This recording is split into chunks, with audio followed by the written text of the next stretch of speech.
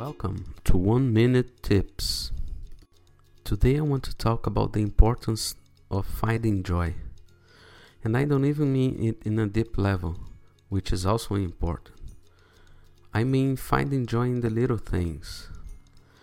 We tend to live our lives in an accelerated way, making it much harder to spot joy in random places and at different times of our days.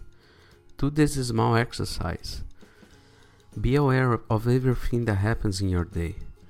Try to spot whenever a moment of joy presents itself to you.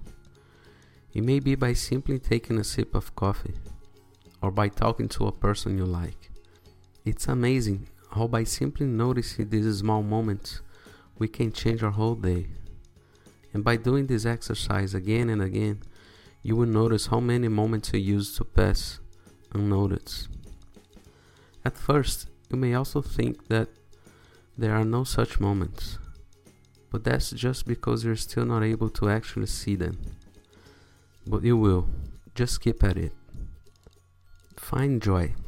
Stop waiting for it to find you. I am Rod Gomez, and I'll come back with another 1 minute tip soon.